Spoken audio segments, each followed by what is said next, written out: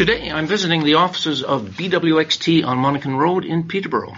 Who is BWXT? What do they do? From their website, at BWXT Nuclear Energy Canada Peterborough, we assemble CANDU fuel bundles for CANDU reactors. The natural uranium pellets are produced at our Toronto facility, and the zirconium alloy tubes are manufactured at our Arnprior facility. These components are shipped to our Peterborough operation, where they are assembled into fuel bundles that meet stringent requirements of reactor operating conditions. Now, BWXT has been in the news recently as they are applying to renew and extend their Class 1B nuclear fuel facility operating license for 10 years. They want to be able to assemble these nuclear fuel pellets, currently made in Toronto, here in Building 21 of the Legacy GE site in Peterborough, diagonally across Monaghan Road from Prince of Wales Elementary School. Just before New Year's, I hosted a panel discussion with members of CARN, which is the Citizens Against Radioactive Neighborhoods. Who is CARN? From their website. We are a local nonprofit organization created to stop BWXT from manufacturing uranium oxide pellets in downtown Peterborough. Industrial processes that carry significant risk do not belong in residential areas just meters away from school. Industrial processes that carry significant risk should be subject to full environmental assessments and demand full scrutiny of public attention. An audio of this panel discussion with CARN was broadcast on Trent Radio January 9th and posted at pintsandpolitics.ptbopodcasters.ca. The purpose of today's panel is to ask questions and learn more about BWXT's plans. In the spirit of full disclosure, I have since participated in a few CARN events and will be submitting an intervention to the Canadian Nuclear Safety Commission, or CNSC, for January 27th. And I live 0.6 of a kilometer from the plant. So my family and I are, quote-unquote, in the hood. Joining me today is Natalie Cutler, BWXT's Director of Community and Government Relations, Ted Richardson, Director of Fuel Operations, and David Snopek, Director of Environmental, Health, Safety, and Regulatory.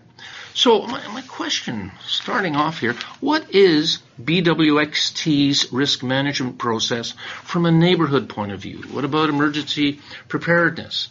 And what are the risks? And how does BWXT propose managing them? What sort of liability insurance does BWXT carry in relation to surrounding neighborhoods? Oh, thanks, Bill. Give it your name. This is Dave Snowpack. So BWXT has a very well-established environmental management program at both of our facilities, including here in Peterborough and in Toronto, where we currently manufacture pellets. And that environmental management program looks at, first, what aspects do we need to be monitoring in association with the work that we do. And clearly, uranium is the material that we use primarily in manufacturing the fuel bundles and manufacturing the pellets that go into those.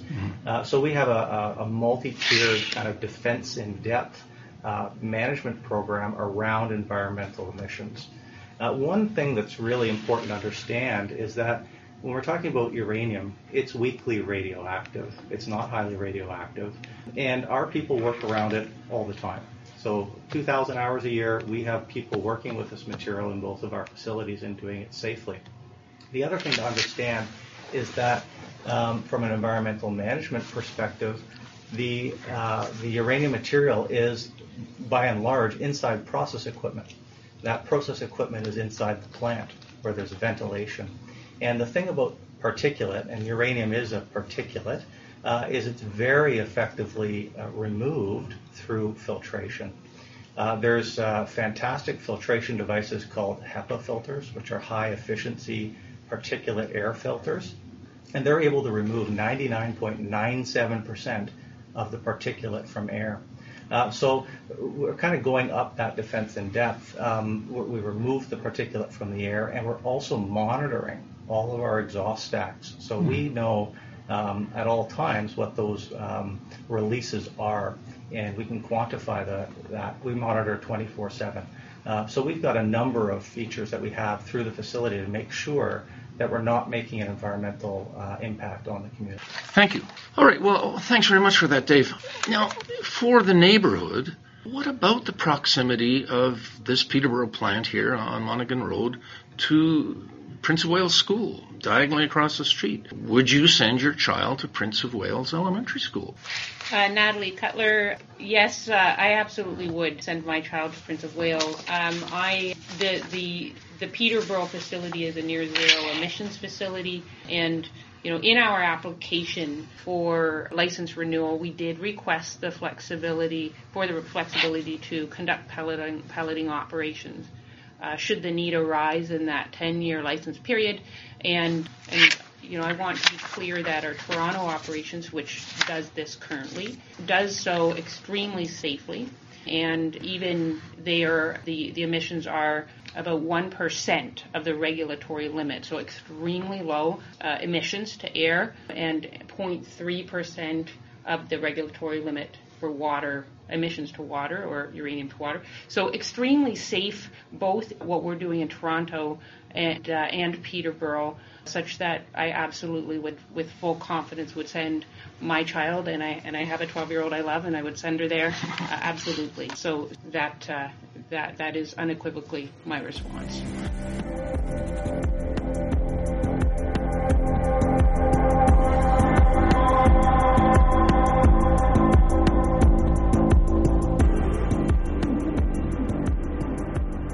Now, granted, BWXT is not GE, although I understand that some of the GE employees, or quite a few of them, came over. But be that as it may, there has been a wave of cancer deaths among former GE and GE Hitachi workers in Peterborough. I've interviewed Jim Dufresne, a former GE worker with 42 years at the plant and over 20 years with GE Nuclear. He has kept track of 175 GE Nuclear/Hitachi employees. 64 of them have died of cancer. According to Dufresne, there have been an unusually high number of cancer cases reported along streets close to the plant, Wolfe, Patterson, and Albert streets. How safe will this new operation be for neighborhoods and for the workers? Will soil and air tests be done on regular interviews? Will residents of adjacent neighborhoods have access to these results?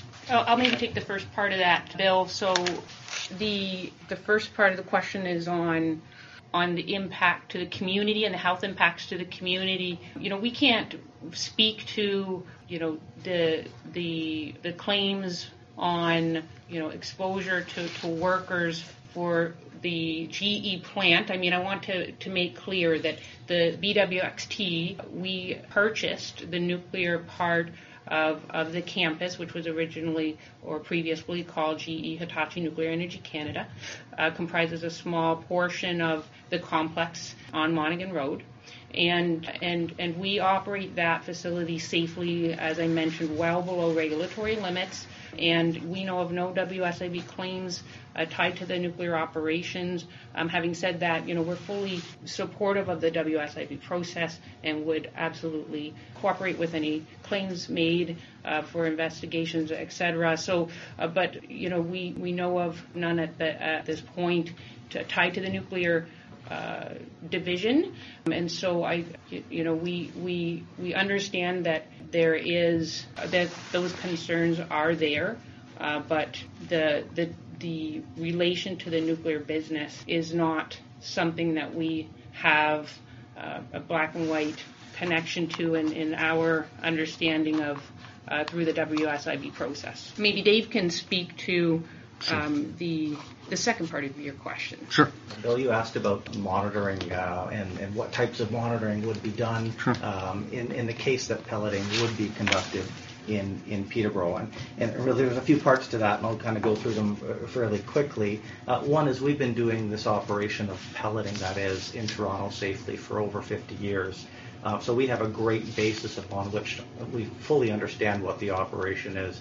We fully understand what controls are required and how to manage those controls effectively. So what we've done is we've looked at our operation in Toronto, and we've looked at if we were to do pelleting in Peterborough, what additional environmental monitoring would we do? And we published that on our webpage. It's available to the public.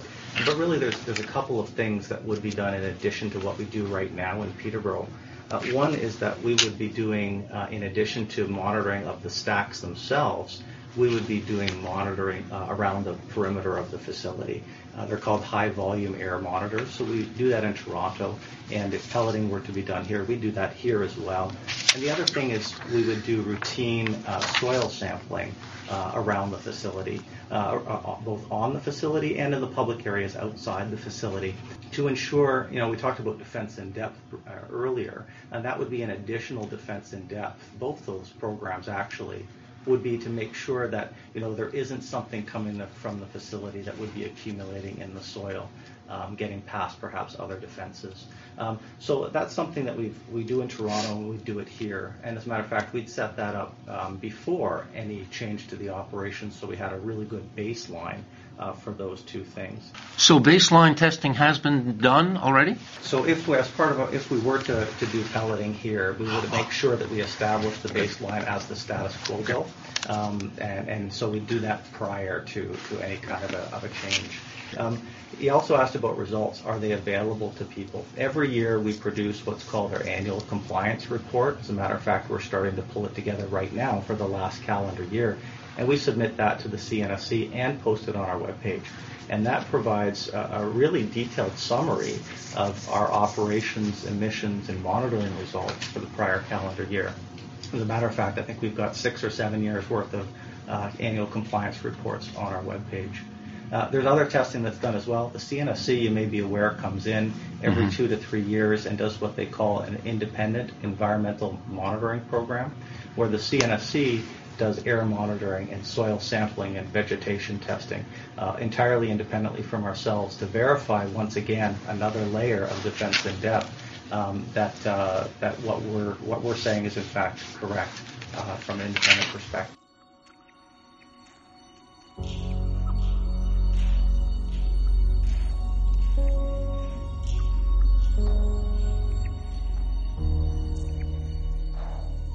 Okay, thanks.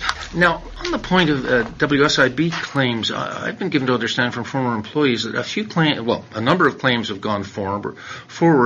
Some have been refused, and there's a film out that's on the CBC GEM website right now called Town of Widows. It's playing at the Reframe Film Fest that documents the WSIB claims, the deaths, and so on. I shouldn't say documents. Describes them, interviews with people with, as the title of the film implies. So that's out there, and in the mind of, at least for myself, that's still an open one. Now, what about long-range business plans? Once this license is granted, how long will the manufacture of pellets be done in Peterborough? You're applying for a 10-year license? What if the market changes? Pickering will eventually close. I think Doug Ford extended it for another year just last week. If the SMRs, the small modular reactors for Ontario become a reality, will these new operations provide enough market for BWXT? Germany, I understand, is getting out of nuclear as a result of the Fukushima disaster. Suppose the technology improves for alternative sources, energy sources like solar, wind, and thermal. Suppose there are breakthroughs in battery technology that enables these alternative sources to be more viable. What are the plans for eventual decommissioning? So I'll maybe start, your question about pelleting. I want to make clear that there's no current plans to change our operations in Peterborough or Toronto. The flexibility we're seeking is to adapt to market changes in market dynamics that we currently don't have a crystal ball for, and due to the license period being 10 years and the process for license amendment being a time-consuming one, we felt this was the right time to request or seek that flexibility. So we can't really speak to how long we would do it. Again, it's speculatory that we would do pelleting in Peterborough. I can't speak specifically to the SMRs and provision for fuel to SMRs. We would need a new license altogether to produce fuel for different technologies. Right now, we're currently only licensed to produce natural uranium fuel pellets and bundles for the CANDU industry. I might hand it to Dave to talk a little bit about decommissioning plans for your question there. Sure. Could you correct me here? My understanding is the SMRs would need enriched uranium? I am not a pundit on that particular question, I believe some SMR technology requires enriched. Again, we would need a completely different license. We're not licensed to handle enriched uranium. We do not handle enriched uranium. Thanks, Natalie. It's Dave Snowpeck. Yeah, that's right. We're not licensed to use enriched uranium. We use only natural uranium and depleted uranium. But let me, Bill, if I can answer the part of the question on decommissioning. Under the CNSC licensing regime, there's a requirement for all licensees to have a decommissioning plan that's maintained for each facility. So we have one of those for Toronto. We have one of those for Peterborough. In the case that a facility needs to be decommissioned, there's actually a financial instrument that we maintain for both facilities to ensure that the funds are available to decommission the facilities. So if pelleting were to be done in Peterborough, then certainly that decommissioning plan would need to be updated, and it follows that the financial guarantee instrument that secures the funds in place would need to be updated as well for the revised operation. Dave, does that extend to the neighborhood or the surrounding area, that decommissioning plan? The decommissioning plan is the goal of the decommissioning plan is to bring the site back to a condition where it doesn't need regulatory control by the CNSC, and there's no off-site consequence that needs to be mitigated. So really, it's just cleaning. It's basically at a high level, Bill. It's removing the material that we use, the uranium, and then cleaning the facility. And removing the equipment. So it's largely inside the buildings is the main part of the scope. Right. Okay. Thanks, Dave. Now, given that CNSC is, in effect, a captured regulator, they are highly likely to grant the new license to BWXT, and certainly people at CARN are under no delusions that way. So the research done by CARN indicates that the pellet manufacturing that is currently being done in Toronto will most likely come to Peterborough when that decision is made. Why is this move necessary? What has been the impact of your plant in the Lansdowne-Dupont neighborhood of Toronto? This neighborhood used to be industrial, now it is transitioning to residential.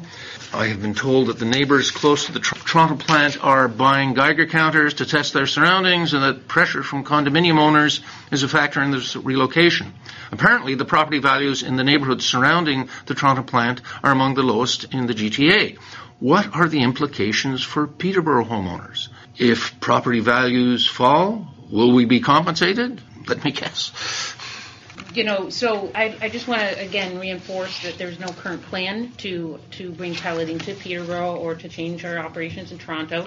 We've been operating in Toronto downtown for over 50 years safely. Yes, the landscape has changed and evolved over that period of time. We've seen more residential grow around our plant, and we've continued to be a good neighbor. Okay, so we host community barbecues every year. We send newsletters to our neighboring communities to ensure they know who we are and what we do. We hosted an information night, both communities. We do what I'm referring to for Toronto and Peterborough as well with the community barbecue. So, the fact that, that some may be posing or have opinions about nuclear, it gives us an opportunity to strengthen our program. Our communications goal is to ensure our neighbors know who we are, and what we do, and that what we do is safe. So we'll continue to do that, and we look forward to engaging with more neighbors to help them understand our impact to Ontario. Ontario is a very fortunate province in that 58% of its power is generated by nuclear. Nuclear being clean, affordable, emissions-free power, and BWXT in Peterborough and Toronto contribute to about half of the fuel for that nuclear power. So, we're very proud to be in that position to have that type of impact on clean air, the positive impact on climate change. And, we do really want to highlight that nuclear is very important in clean air, as We saw in 2014 with the closure of the coal plants that in Ontario, nuclear stepping in to fill quite a bit of that gap, we no longer suffer smog days. So, I think, a lot of it is education. We look forward to doing more education with our communities, with our outreach, and to hopefully explain the benefits of nuclear and the benefits of what BWXT offers to nuclear.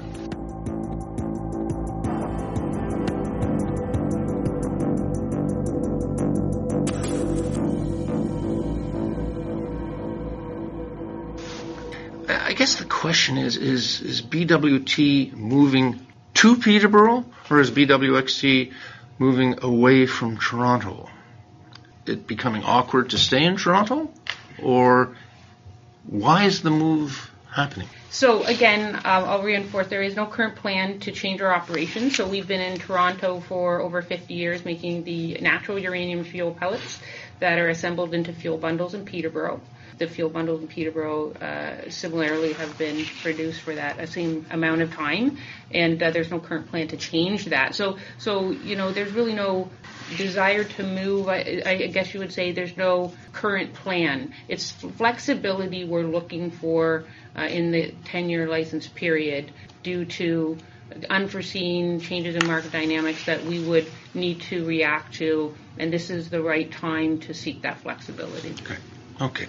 Now, BWXT may be able to control the risks on the manufacturing side quite well. I mean, as I said, I'm not a physicist or an engineer.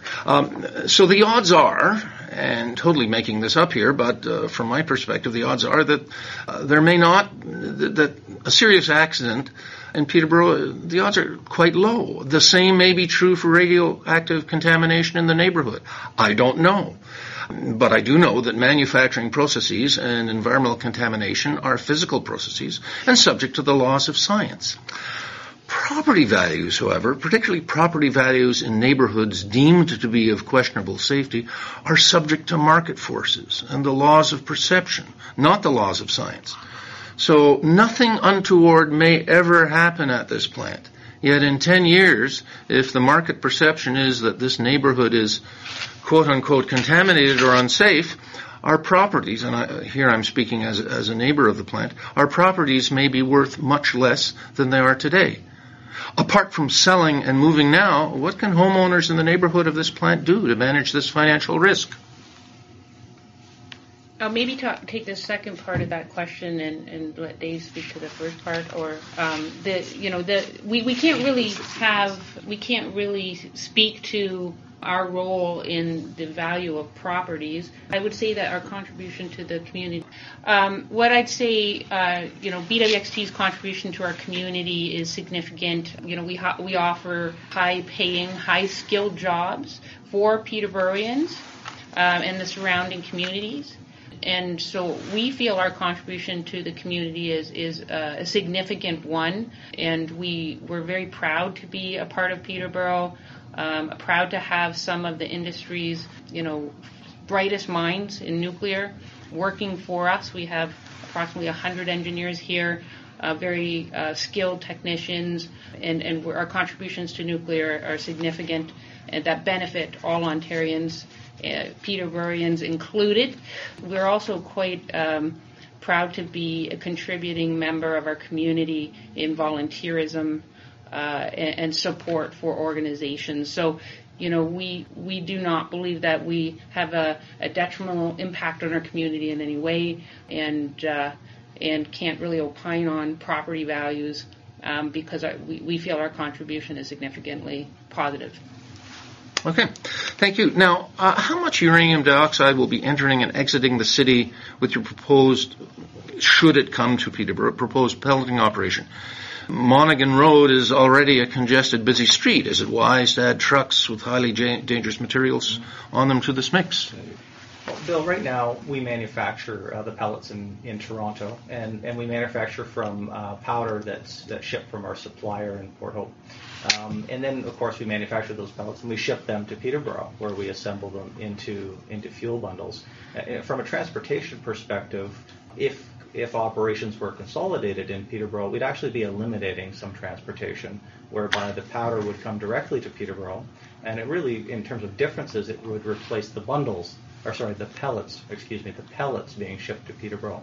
So I wouldn't see much, if any, of a change in terms of material that's being transported through Peterborough. Thank you. And will this proposed operation, should it come here, be eventually supplying the export market to the U.S.? Would this mean producing pellets from depleted uranium? Currently, BWXT manufactures natural uranium pellets and depleted uranium pellets, primarily for the CANDU industry, but we have in the past, and we do, and are able to supply natural uranium pellets to other markets as well. There's other reactor technologies that use natural uranium pellets in small amounts. We can and have done that in the past. Could you, for our listeners, describe the difference between the natural and depleted in terms of risk, contamination, safety? Over to you. Sure, Bill, no problem. Kind of briefly here, natural uranium is called natural uranium because, like when you mine gold or you mine iron, you're basically pulling an element out of the ground. You're refining it to get only that element, but you're not changing its isotopics. You're not changing it from an isotope perspective. And uranium consists of 3 different isotopes of uranium at a certain distribution found in nature, and that's the uranium that we primarily use. And the one advantage of the CANDU reactor is that you can use natural uranium in the CANDU reactor, which is a great safety feature for the technology. Other countries primarily enrich the uranium, which means they change it on a nuclear scale or on an atomic scale to change the distribution of isotopes so that the isotope that gives the power in a reactor is increased from that found in nature. Okay?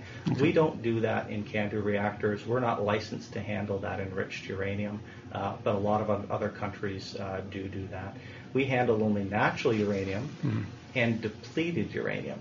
So depleted uranium is changed in the isotopics, but in a way that actually is deficient or reduced in that isotope that actually gives you the power in the reactor. So it's the opposite of enriching. It's actually kind of a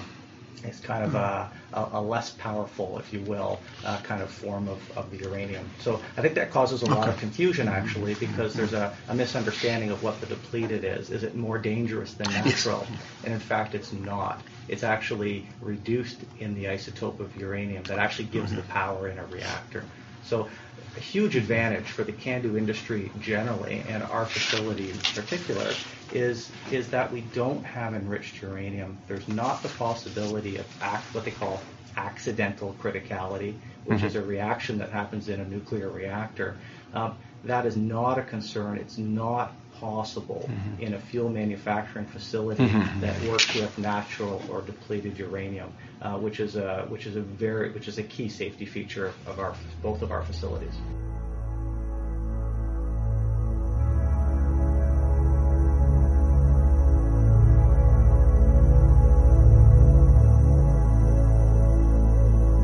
Now, just winding down here, what happens to contaminated water from the pelleting process? Now, you spoke earlier about filtering.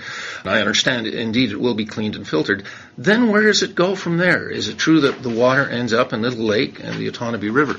So you asked about the pelleting operation. Yeah. So where we currently do pelleting is in Toronto.